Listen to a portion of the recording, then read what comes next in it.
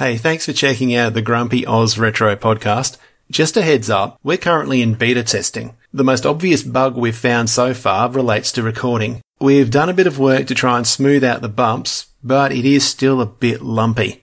In the meantime, if you could focus on the content rather than the slightly inconsistent sound quality, that would be great. GrumpyOZRetro episode 0 was recorded on the 30th of May 2023, so some of the references made in this podcast may be out of date by the time you hear this.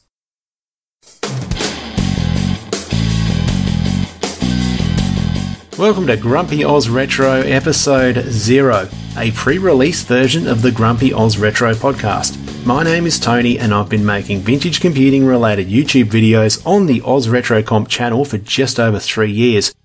For a while, I've been umming and ahhing over starting a vintage computing podcast with an Australian flavour. I only got serious about this a few weeks back when I bought a vintage computer from a local collector. He brought the machine around to my place, we got talking, I mentioned the YouTube stuff and how I'm keen to branch out into podcasts, and here we are.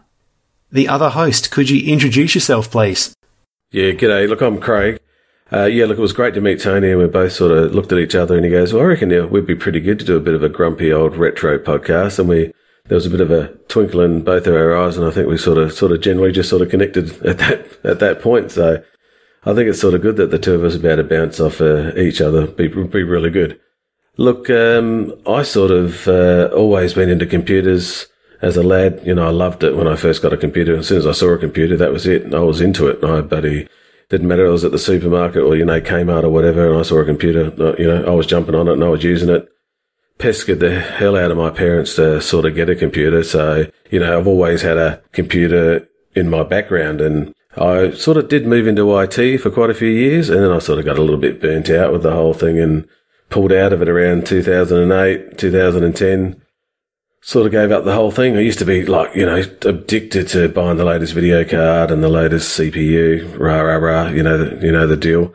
And yeah, just got burnt out. And then, over the years, I sort of always jumped back into some see some Amiga bundle pop up with, 1,000 Amiga games or, 500 best Commodore 64 games. And I'd download it and play a few games for a bit. And then I ended up building myself a Retro Pi one Christmas and got stuck into playing that, some main games and a few other random console games and Amiga stuff.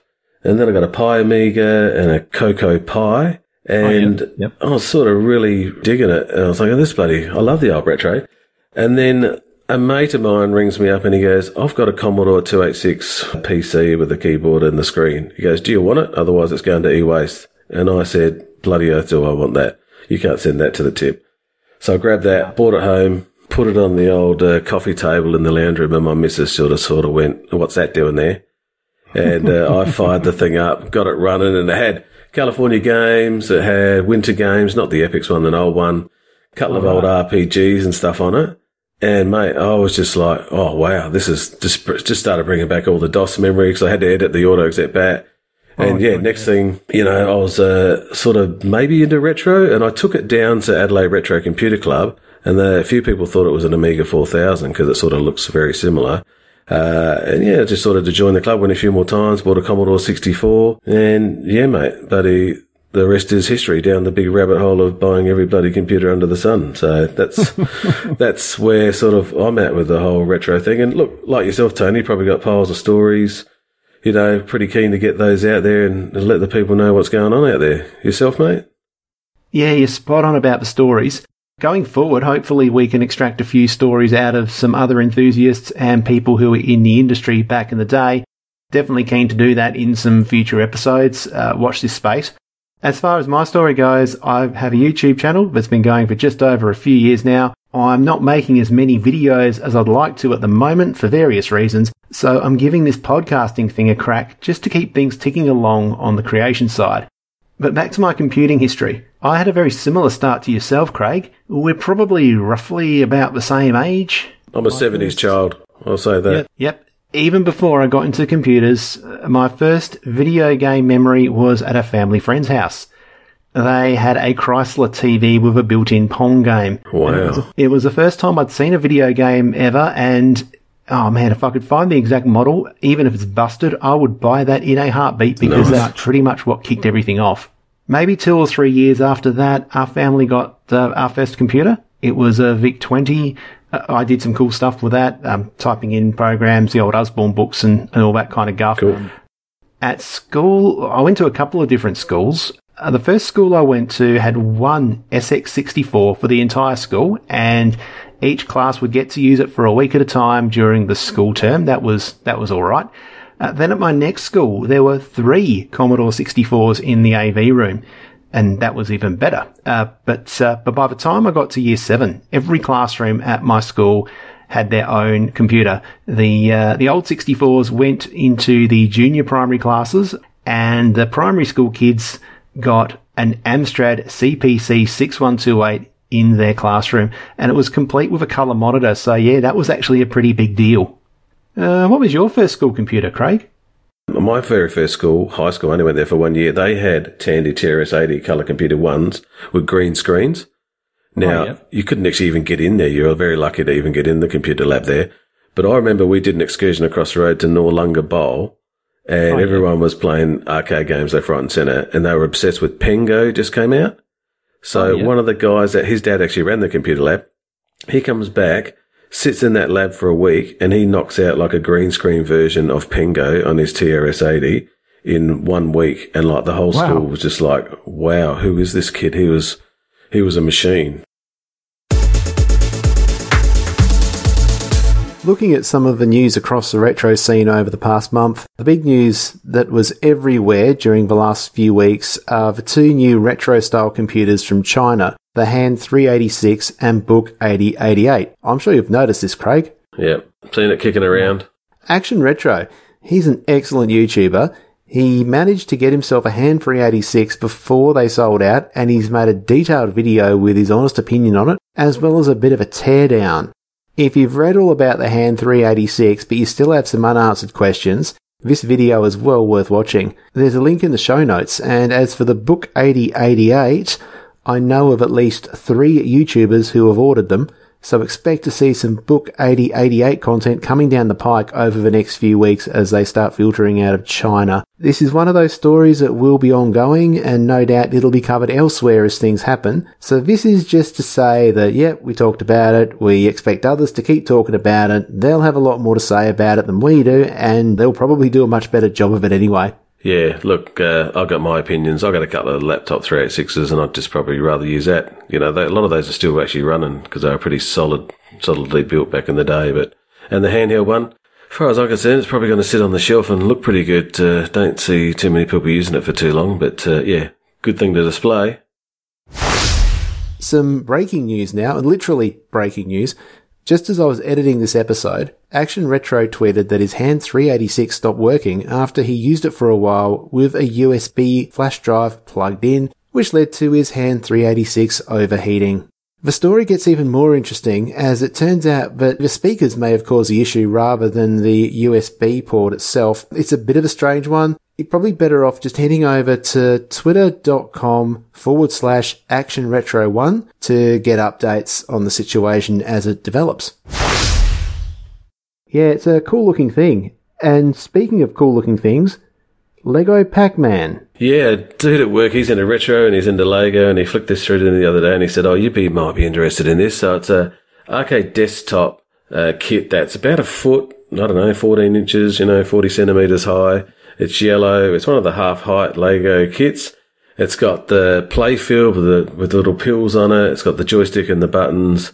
It got a cool little feature. I assume it comes with it that the coin slot lights up. So that's pretty cool. I don't know. Yeah, I don't know whether it's actually built in or you've got to buy some extra Lego to get it in there. You've got the 3 little dudes that sit up on top. Clyde, Pac-Man, and Blinky. So they sit on the top and they're sort of interchangeable. But the coolest thing about this thing is you can open up the back of it, and inside is a minifigure with a full-size little arcade Pac-Man machine that the guy's playing it actually on the inside. So I thought that was really pretty cool. Yeah, it's $290 US. Comes out early June. Keep your eye out for that. And Blinky, Clyde, and old Pac-Man. What else you got there on the news, Tony? I've got a couple of other items. One which is kind of an extension of some work that's been done previously, but it looks as though the Windows XP activation algorithm has finally been cracked, and not just the key gen, but the activation side of it, which is a game changer for those that are looking to run XP machines. Yeah, I got a few XP machines for sure, but I reckon my one's already cracked, mate.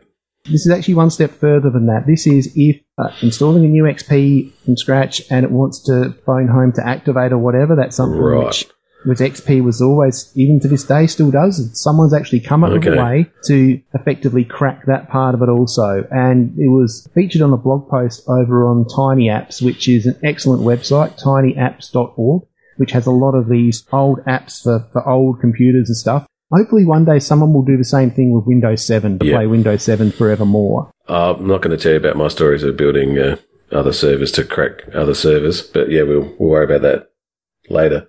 It'd be good to do a bit of an episode on piracy and nefarious activities, as long as the statutes have moved on. As long as Nintendo isn't involved, I don't think anyone's really going to give a shit, just quietly.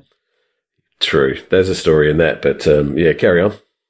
Moving on to our final story, there's a new documentary about the Commodore 64 being made called I Adore My 64. Now, this is being made by an actual filmmaker. His name is Jeff Sharp, and he has over 25 years of experience in filmmaking. He's Canadian, and apparently he cut his video editing teeth on a video toaster. He's legit. Cool. So far, he's released a 10-minute trailer to promote his upcoming Kickstarter campaign to help fund the film. The trailer's on YouTube. He's interviewed some well-known identities in the Commodore 64 community, including Bo Zimmerman, Anthony Becker, Leif Bloomquist, and David Murray, aka the 8-Bit Guy. So he's got some pretty serious people in the Commodore community on board with this project. The Kickstarter hasn't gone live yet as of the time of recording, but I suspect it'll be similar to other crowd-funded films about retro computing, such as Viva Amiga, The Story of a Beautiful Machine. And love those docos. Oh yeah, absolutely. I'm with you. Get on it. I reckon I might get on the Kickstarter. I'll jump on it. I missed it as well. I didn't see the story, so I'll be pretty keen to have a look at that. There are plenty of online retro communities out there, but there are quite a few in meat space as well. Many larger cities have vintage computer users groups, and Adelaide is no exception. So ARC is Adelaide Retro Computer Group. It's been around for quite a while. Actually stemmed from the original Adelaide Amiga user group, which used to meet at Marion. I used to attend that as a lad in my late teens, early 20s, and they used to have video toasters, and we used to swap wares and stuff there way back in the day. I've only probably been in ARC for the last 3 years, but it is a like-minded group of enthusiasts that are into all things retro, and I've seen everything there from consoles to arcades to stereos to all sorts of musical bits and bobs, so it is very much focused on the retro community. Generally, we tend to have a bit of a theme, and May's theme was 90s, so we've actually had a couple of gigs where we've had 80s, and we might just even pick a letter like A for Apple, Amiga, Amstrad, take your pick. So it's pretty cool that we have those themes, and it sort of sets the scene for people to focus on something and bring that sort of machine along. Yep. This month was 90s month. There were a lot of 90s based PC machines there.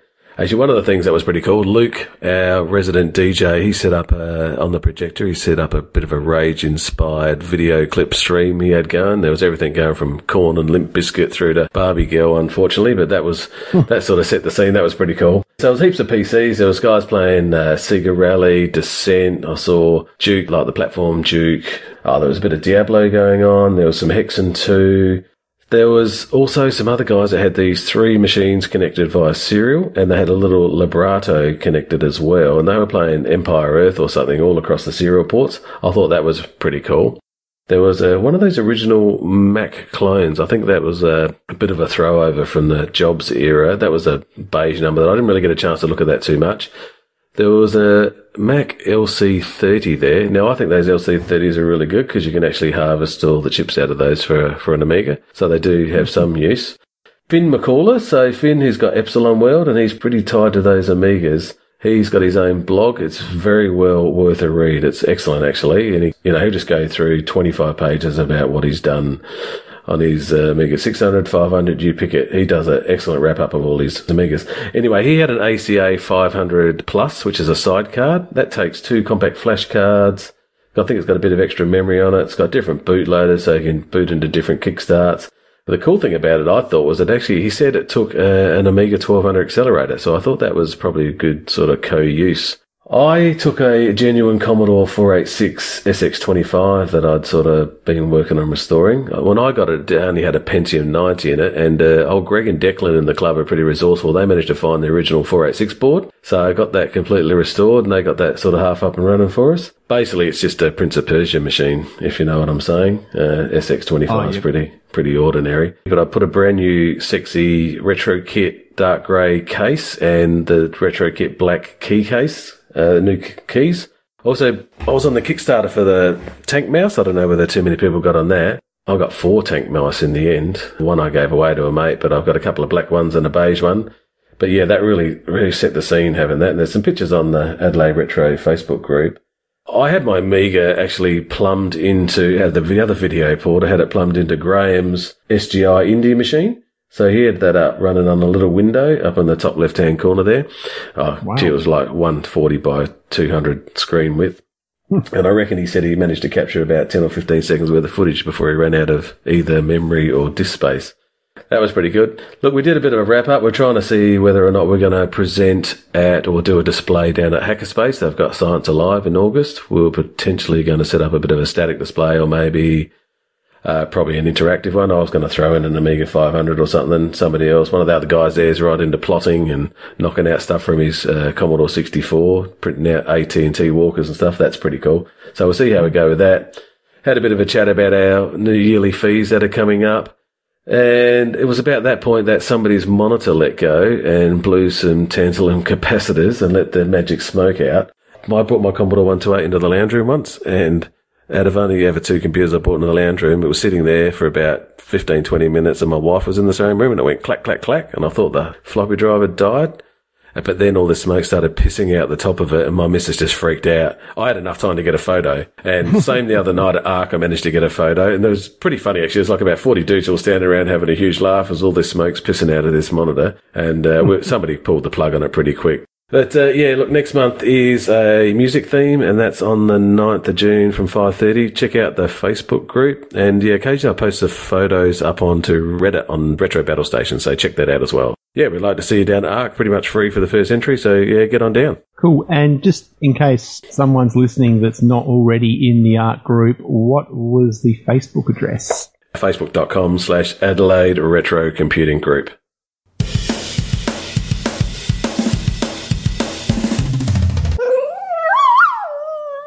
This is a part of the show called Underdogs. This is where I nominate a couple of YouTube channels or podcasts or some sort of retro-themed content or vintage computing or vintage electronics content, all that sort of stuff, where there aren't a lot of views and maybe they don't have all that many subscribers. And these are the channels which I think are criminally underrated. And my nominations for this month, they're both very similar, both work in the same side of the street, and they've both collaborated with each other. The channels I'm thinking of are Rose Tinted Spectrum with 3,500 subs and What Host Snorkers, who's only got about 800 subs. Now, these guys are British, and as the name Rose Tinted Spectrum might suggest, he is really into his ZX Spectrum stuff, a lot of ZX Spectrum reviews.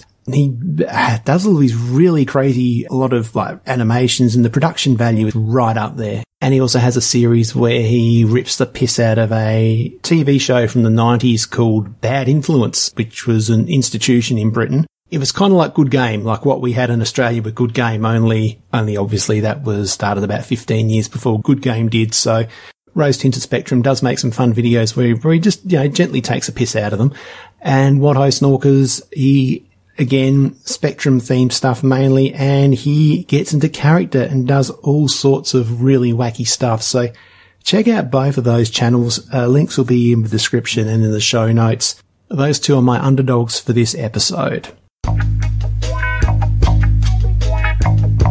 Here's Craig's cream of the YouTube crop. This one from Retro Bits has been out for 2 or 3 weeks, actually. I only just come across it the other day.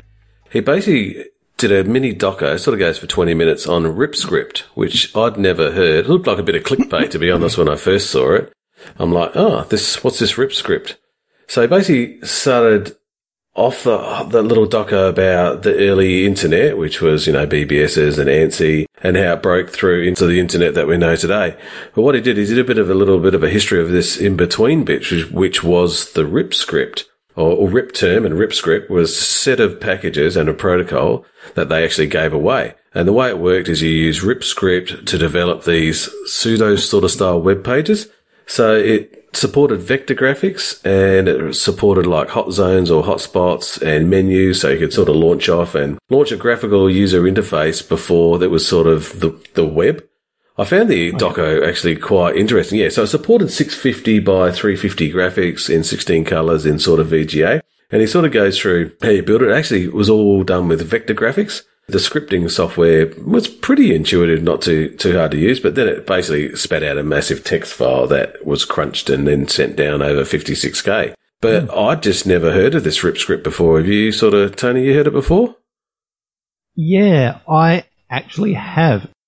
I've never actually seen it in action, but I do remember it being talked about online, because back in the early to mid-90s, BBSs were still a thing, FidoNet was still a thing, and you'd sometimes see RIP script being talked about on various FidoNet echoes. You'd see some BBSs from the US or Canada with RIP script, boasting RIP script as being one of the reasons why you should call their BBS or whatever.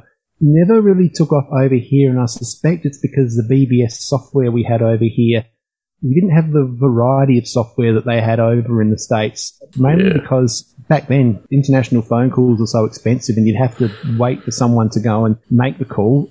A lot of this software came via FidoNet, via the name of the file sharing system, but they'd download a certain number of files per week. So there'd be a very small number of softwares you could choose from, and like BBS softwares, there's only really about half a dozen that were in use on PCs, and the most popular one back then was Remote Access, which was developed in Australia, developed in Perth, I believe. Of course, Australia, big on remote access, obviously some Opus BBSs, Maximus and that sort of stuff.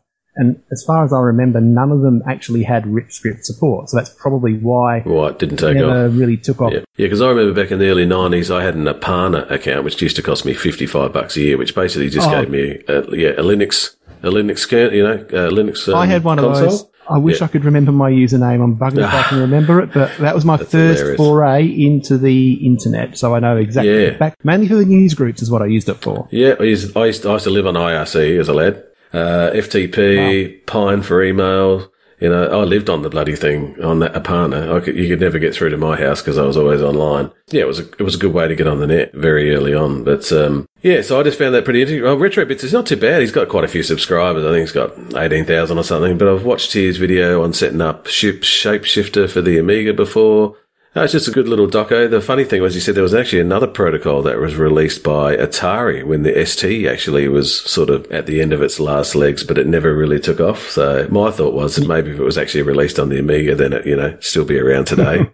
But that's just me. I saw that. I saw the video. It's a great video, well worth watching. And thanks for the heads up, Craig, because it was in my notifications, but because there's so many channels I follow, I don't get to watch them when they come out necessarily. So I'm glad you pointed that out to me. And being the grumpy old bastard that sits on the couch and's got no time but spends all his time watching YouTube, sometimes I'm a real bastard and I'll just sit there and I'll give it 2 or 3 minutes. And if it doesn't capture me, then, sometimes you end up moving on to the next thing. But yeah, it was good that the grumpy old bastard in me didn't quite come out. So that was good. The other one I got into was Chris Edwards' Restoration. So if you're into Amigas, you already know about Chris. He's like the bloody guru out there who gets, all the early betas and little bits of tricky bits like Pi Amiga and that. But he had the Mini MiG from Canada, which is a brand new board that's a Mini ITX. It's got a 68,000 CPU on it. I'll come back to that. But the rest of the board is FPGA, so it emulates all the other Gary and Paula, all the other chips. The memory is all on board. It's got VGA. It's got a PS2 mouse and keyboard, so that's pretty handy, especially now that you can get, Amiga keycaps and stuff pretty cheap for some of those AliExpress keyboards and that. I think it had HDMI. Power-wise, it had a 12-volt barrel jack, so you could just fire it up from a normal 12-volt power supply, but it also had an ATX power supply on the motherboard. So it'd be a great one to stick inside of a Checkmate mini case or some sort of shuttle box or whatever. But the cool thing was, like the CPU, when you actually purchase it, it comes with a 6800, which normally runs at 7 megahertz, but this one actually ran Yeah, they got it cranked out to 50 or 60 megahertz, which I found quite interesting. Yeah, from a stock 68,000. Yeah. And where Chris sort of gets into his element is the fact that he's pretty good at, fires it up, and he's running some demos and stuff on it. And you can see that the timing and all the sounds all correct. I mean, I've got a Pi Storm, and that's sometimes pretty glitchy, depending on what speed you run it at, and you get crashes and stuff. Yeah, that thing seemed to be pretty rock solid, actually. Then the cool thing he did after that is he dropped that 68,000 chip out, and he dropped his Pi Storm in it. And because it's got an SD card as a sort of a bootloader and for loading Amiga images on it, he was able to load another bootloader that saw the Pi Storm and then booted the Pi Storm. So I thought that was pretty cool. It's got some functionality built in. I think he hit F12 and that popped up a menu, and he was actually, even through the Pi Storm, actually able to mount some images off the actual SD card that was sitting on the board. And then he cranked it out again, and he popped in his ACA 530 accelerator out of the 500 and dropped that in there and got that up and running as well. I just thought it was a pretty cool new board that someone who probably doesn't want a 500 and have to deal with all the headaches that, they're reasonably reliable, but they're quite big and chunky. And yeah, if you just wanted something that was modern, probably ran pretty well, multifaceted in terms of being able to load different software and packages. I thought it was a pretty cool package all round. It's $350 Canadian. I think I worked out it'd cost me about $480 landed here in Australia.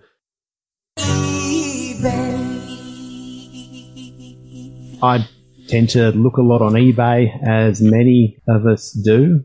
I suspect you're guilty of that, Craig, and I totally. You're guilty Too much of time. it too. Yeah, Yes. That's it. I try to avoid it.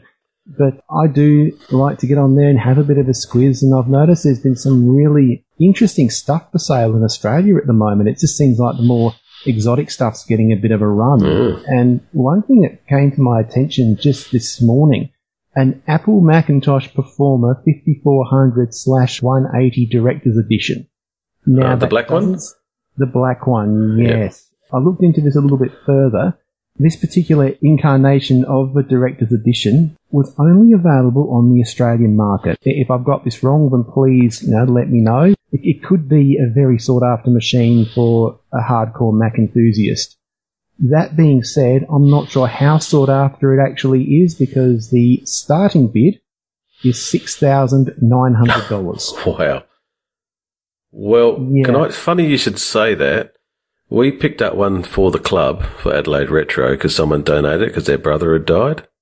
Unfortunately, fortunately come with like 40 boxes of books. And then there was another 20 archive boxes of magazines, which we managed to move on through the club and give away, which is great. Yeah, nice. But yes, we got one of those black Macs, and we tried to get someone to actually repair it who fixes a lot of stuff for us in the club, and the bloody thing just fell to bits literally on the inside. He got to the point where the motherboard and all the components, it just basically shed itself from the inside. Couldn't support its own uselessness. So at $6,000, I reckon you're buying, whoever gets it shipped, if it gets here in one piece, it'll be a bloody miracle. But that's my opinion on it. So I'm no Mac aficionado. I'm a long way from it.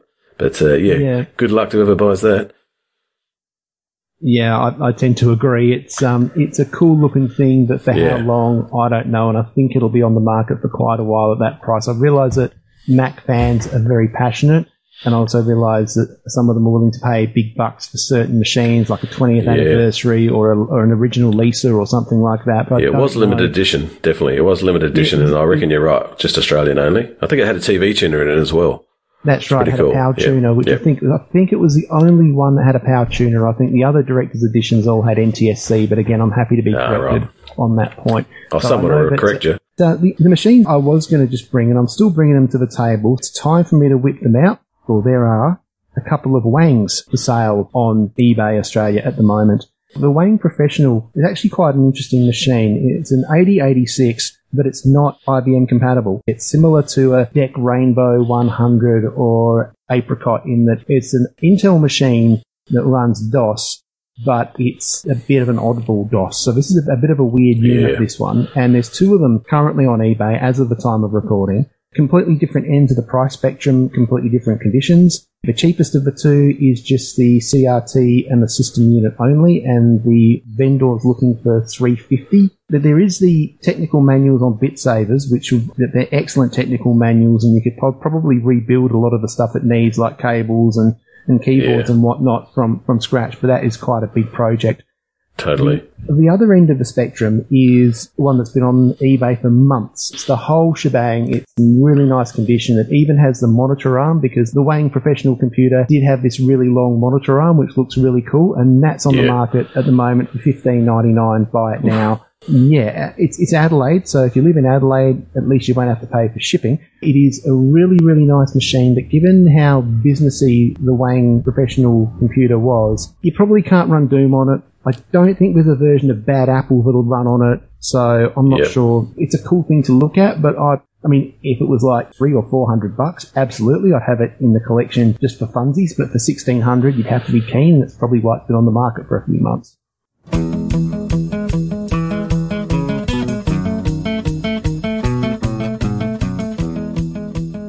I believe there might be some other Wang-related stuff on the horizon as well. Like, I was almost not going to talk about the Wangs because of the whole, it was a bit sort of immature, like Tee Wang or whatever, but you mentioned something that kind of made me think, well, let's get the Wangs out and see what's going on. Let's see how they measure up.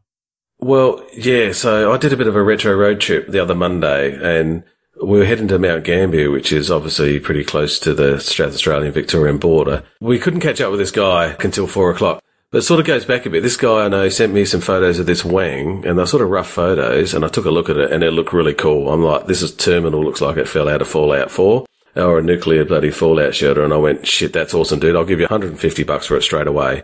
And he goes, oh, yeah, no, I think I'll hang on to it. And then I saw him at a wedding a couple of months ago, and he goes, oh, when are you coming to get that Wang? And I said, we're there, dude. So I teed up with another mate to cruise down to Mount Gambier and pick the thing up. And we couldn't catch up with him until 4. So we did a few op shops. I picked up GTA 2 and Little Britain for the PS2 and a few other random things. We ended up going up to the road to grab the Wang, and it was just sitting there. So if you've got some time, have a look for a Wang 2226 on Google image search. Now, I have whacked a copy of the photo in our show notes. This thing is a beast, and it looks really cool. Did a bit of research on it, so we grabbed the thing. But it is actually a true desktop, because it actually had a whole desk that came with it, which we didn't actually obviously get. We only got the top terminal, but the whole desk actually ran the system. Yeah, it really looks like it fell out of 1961, but it was from 1981. That got the Wang. I picked up a 1701 Commodore monitor and Amstrad PPC 640, which I was selling for the dude, and we flipped that through Adelaide Retro pretty quick, actually. So yeah, we've got this really cool green screen Wang thing, which we hopefully might be able to connect up to a bit of a serial port or something and maybe get a bit of image happening on there. And I spoke to another mate the other day about it, and he goes, I reckon I might have a TV, an old screen for that if it's blown. So yeah, the old Wangness certainly come together, mate. So yeah, may the Wang long live. What do you think about that? Oh, that's fantastic. It sounds like a very impressive Wang, and I'm sure that Wang will be cleaned up very nicely. Yes, yeah. Mate of mine's already cleaned it up. It looks really cool. So it'd be great to get it running. One of the guys in the club's really good at getting some of this old crap fired up. It's amazing what he manages to restore. So yeah, we'll see how we go with that. Should be at Adelaide Retro's next June meeting. So if anyone's keen to have a look at the old Super Wang. So we've called this podcast Grumpy Oz Retro, but we really haven't been all that grumpy so far. I mean, this is a great hobby. The vintage computing hobby's great, but it's not always skittlebrow. So there's got to be something that'll make us grumpy. What about you, Craig? What makes you grumpy? Maybe the Australian aspect at the moment, because I'm sort of into Amigas and a few, some of those weird UK machines like you like, those Speckies and BBCs and stuff. Bloody postage for, you want to buy some $22 gadget, which will sort of get you up and running. And and all of a sudden you've got $38 worth of bloody postage. If it's eBay, forget about it. Don't get me wrong. Yeah. So, I mean, there's a few good sites like Sell My Retro. Their postage is not too bad. And Sordan over in Ireland. Yeah. So that's sort of, I find that a little bit frustrating. And then obviously you got the weight. I'm building a retro room, which is keeping me grumpy but happy at the same time, out the back of my house. But I don't have the room. So, you go, oh, this is broken. I need a new chip for this. And you finally source a chip and you find it. And it's going to be 6 or 7 weeks away. I just don't have the room. You've got to end up packing stuff up. And so I think I'll be a happier, grumpier bloke once I've actually got a bit more space to spread all my shit out. And, that will ungrumpy me a little bit. Yourself, mate? What's getting you, rolled up these days? Yeah, the postage thing, the tyranny of distance is one of those things. And getting stuff shipped over to Australia is a challenge, but you got to take your lumps. Sometimes it's worth doing it if you look at the bigger picture. For example, I built a Naboo. You bought a Naboo. We are basically the South Australian Naboo users group right now. And I know that the shipping wasn't cheap. The actual machine itself was, well, $80 US, so like 110 bucks Australian, but all in, it was about 320 delivered, which sounds like a lot, particularly with the postage. But when you look at the context of it being possibly my only chance of getting a brand new in-box vintage 80s computer for that kind of money, it doesn't seem all that expensive. Are you into originally boxed machines there, Craig? Yeah, I'm a bit of a box man. Actually, I just flipped out a C16, Commodore C16, which I bought for the UK, and it had some burn marks from the foam, which was from the box, funnily enough. Yeah. And I sort of had it, and I was mucking around with it, and another one popped up on Australian Buy, Swell, Swap, and I ended up grabbing that because it was pretty minty in a box with a joy. I didn't actually realise I had the joystick with it, but because they're quite hard to get and a few games and stuff. So I managed to sort of flip that out. Actually, what shut me off about that is when the guy posted it, he said he used the sending service, but they left the cassette recorder, the 1351, sitting on top of the keyboard. And obviously inside the box, it flew around on its journey to Adelaide and it snapped off one of the keys. So I've just boxed it up and put it away, but I will fix it. It's fixable. I'll drill it out and I'll put a new stem in it and get it up and running. But yeah, but I do like things in a box. A, that's easy to stack them and put them away. B, it's a good display piece. And, I'm a bit of a box man myself. So yourself? Yeah, I'm a bit of a mixed bag, although to go on a sidebar, thanks for reminding me the thing that pisses me off more than anything is that people that don't know how to pack things properly. I mean, how hard is it to get some bubble wrap and to kind of do it properly? Totally. When someone does pack something really well, I'm just blown away. A couple of years back, I bought a TI-99 4A from another collector, and it was packed absolutely beautifully. He used like some old foam, like it was recycled materials, but he packed it so nicely, in fact, that I actually made a video on my channel just showing off how well packed this was. And it's effectively like my way of saying, look, if you're going to send me things in the post or by courier or whatever, please do this. This is the approach I take whenever I move something on and I need to ship it. I will just make sure I will overpack stuff. That's one of those things which exactly, you can't be too careful with the packaging. I actually put it in my eBay listing now. I say will be packed very well. Exactly right, particularly because there are other enthusiasts out there that will be disappointed if it's not packed properly, and understandably so. Bloody oath. Speaking of packaging, boxes. They're nice to have. I wouldn't necessarily pay more for a computer if it comes in a box, and I'll be honest, I have done this once where I did pay a little bit more for a machine. It's one of my BBC Micros. Because the machine is in such beautiful condition, I can't bring myself to use it. It's just too nice to use. So that's just going to be sitting in a cupboard, and I'm just going to use my well-loved Master to get my BBC action or whatever. Kind of in two minds about the box situation. It's nice to have if you've got the box, but if I don't have the box, it's not a deal breaker. Have you got some machines that you always have on the go? You got something that you prefer to leave on the bench constantly so you can turn it on and have a crack? It's usually an Acorn, depending on what else I'm doing at the time. It could be the Master or it could be the Electron. So we're going from one extreme to the other. It all depends on how crowded the desk is. If it's too crowded, then the Elk comes out. But if I've got some breathing space, then it's the Master. I've got my ZX81 and one of my Spectrums on display, and they're usually my go-to if I want to do some Spectrum stuff or ZX81 stuff. It's just so handy. I can just reach over and grab it and then just start playing with it. And I also would like to have one of my old Macs just out on a desk, almost just like as a talking point in the lounge room. It's like in a corner there, maybe put the Mac Plus out or the Power Mac 7200 or something like that, just to kind of, when people, like a rando walks into my house, they go, oh, wow, that guy must be a hipster. He still bloody does computery shit on a Mac. But what about yourself, Craig? Well, either that or they look at your Mac and they go, oh, we used to have one of those. Oh, but it stopped working. Sorry. Yeah, well, not the biggest. Not the biggest Mac fanboy over here. Probably the opposite, mate. I've always got a 64 or an Amiga sitting on standby. I've got a Kung Fu Flash for my 64, and quite often I actually plan my whatever computer I'm going to get out is based on whatever I'm going to be doing at Adelaide Retro. So it depends what the meet is. So this meet is a music event. I've got a 64 there, bread bin with one of those music maker keyboards that sits over the top of it. And I've got a really crusty Commodore stereo, which is a bit like the Amstrad stereos that come out. It's a component. Sorry, I've got to stop you there. That was my first stereo, mate. I had one of those. I would kill to get another one. Well, you're going to hate me because I turned one down about another 8 weeks ago, which I didn't really, wasn't really chatting to you there. And I said, no, I don't really need another one. I don't have the room for it. I do know another bloke who's got two, so we'll see. We'll chat, Tony. But yeah, I'm gonna fire that up for the next retro night. So I'll bring my crappy Commodore bloody make-believe stereo down, and get that fired up through the 64 and see if we can. I normally I'll get some demos and load them onto my SD card or some latest games from itch.io and put them on the 64 or just to have it running in the background. When I'm at Adelaide Retro talking so much shit that I never really get on my computer, and I'll just walk past it and change whatever game or demo's running, and that's about it. Yeah, so for me it's an Amiga or 64. As you say, I'd like to have a decent sized bench set up so I can rotate out a Tandy or a BBC or a Specky or something, or an Amstrad. I've got an Amstrad CPC 6128 that I'd like to get out and play more often and do some Ikari Warriors, etc. on it. Yeah.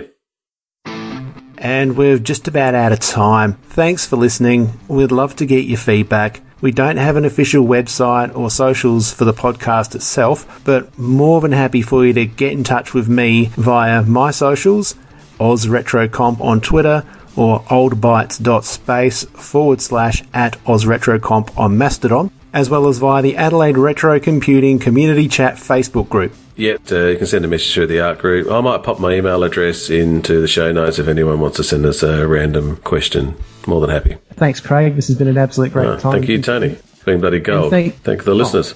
Oh, exactly. Thank you for listening, and until next time, see you later. See you from Grumpy Ozzers. Catch you later. Stay retro.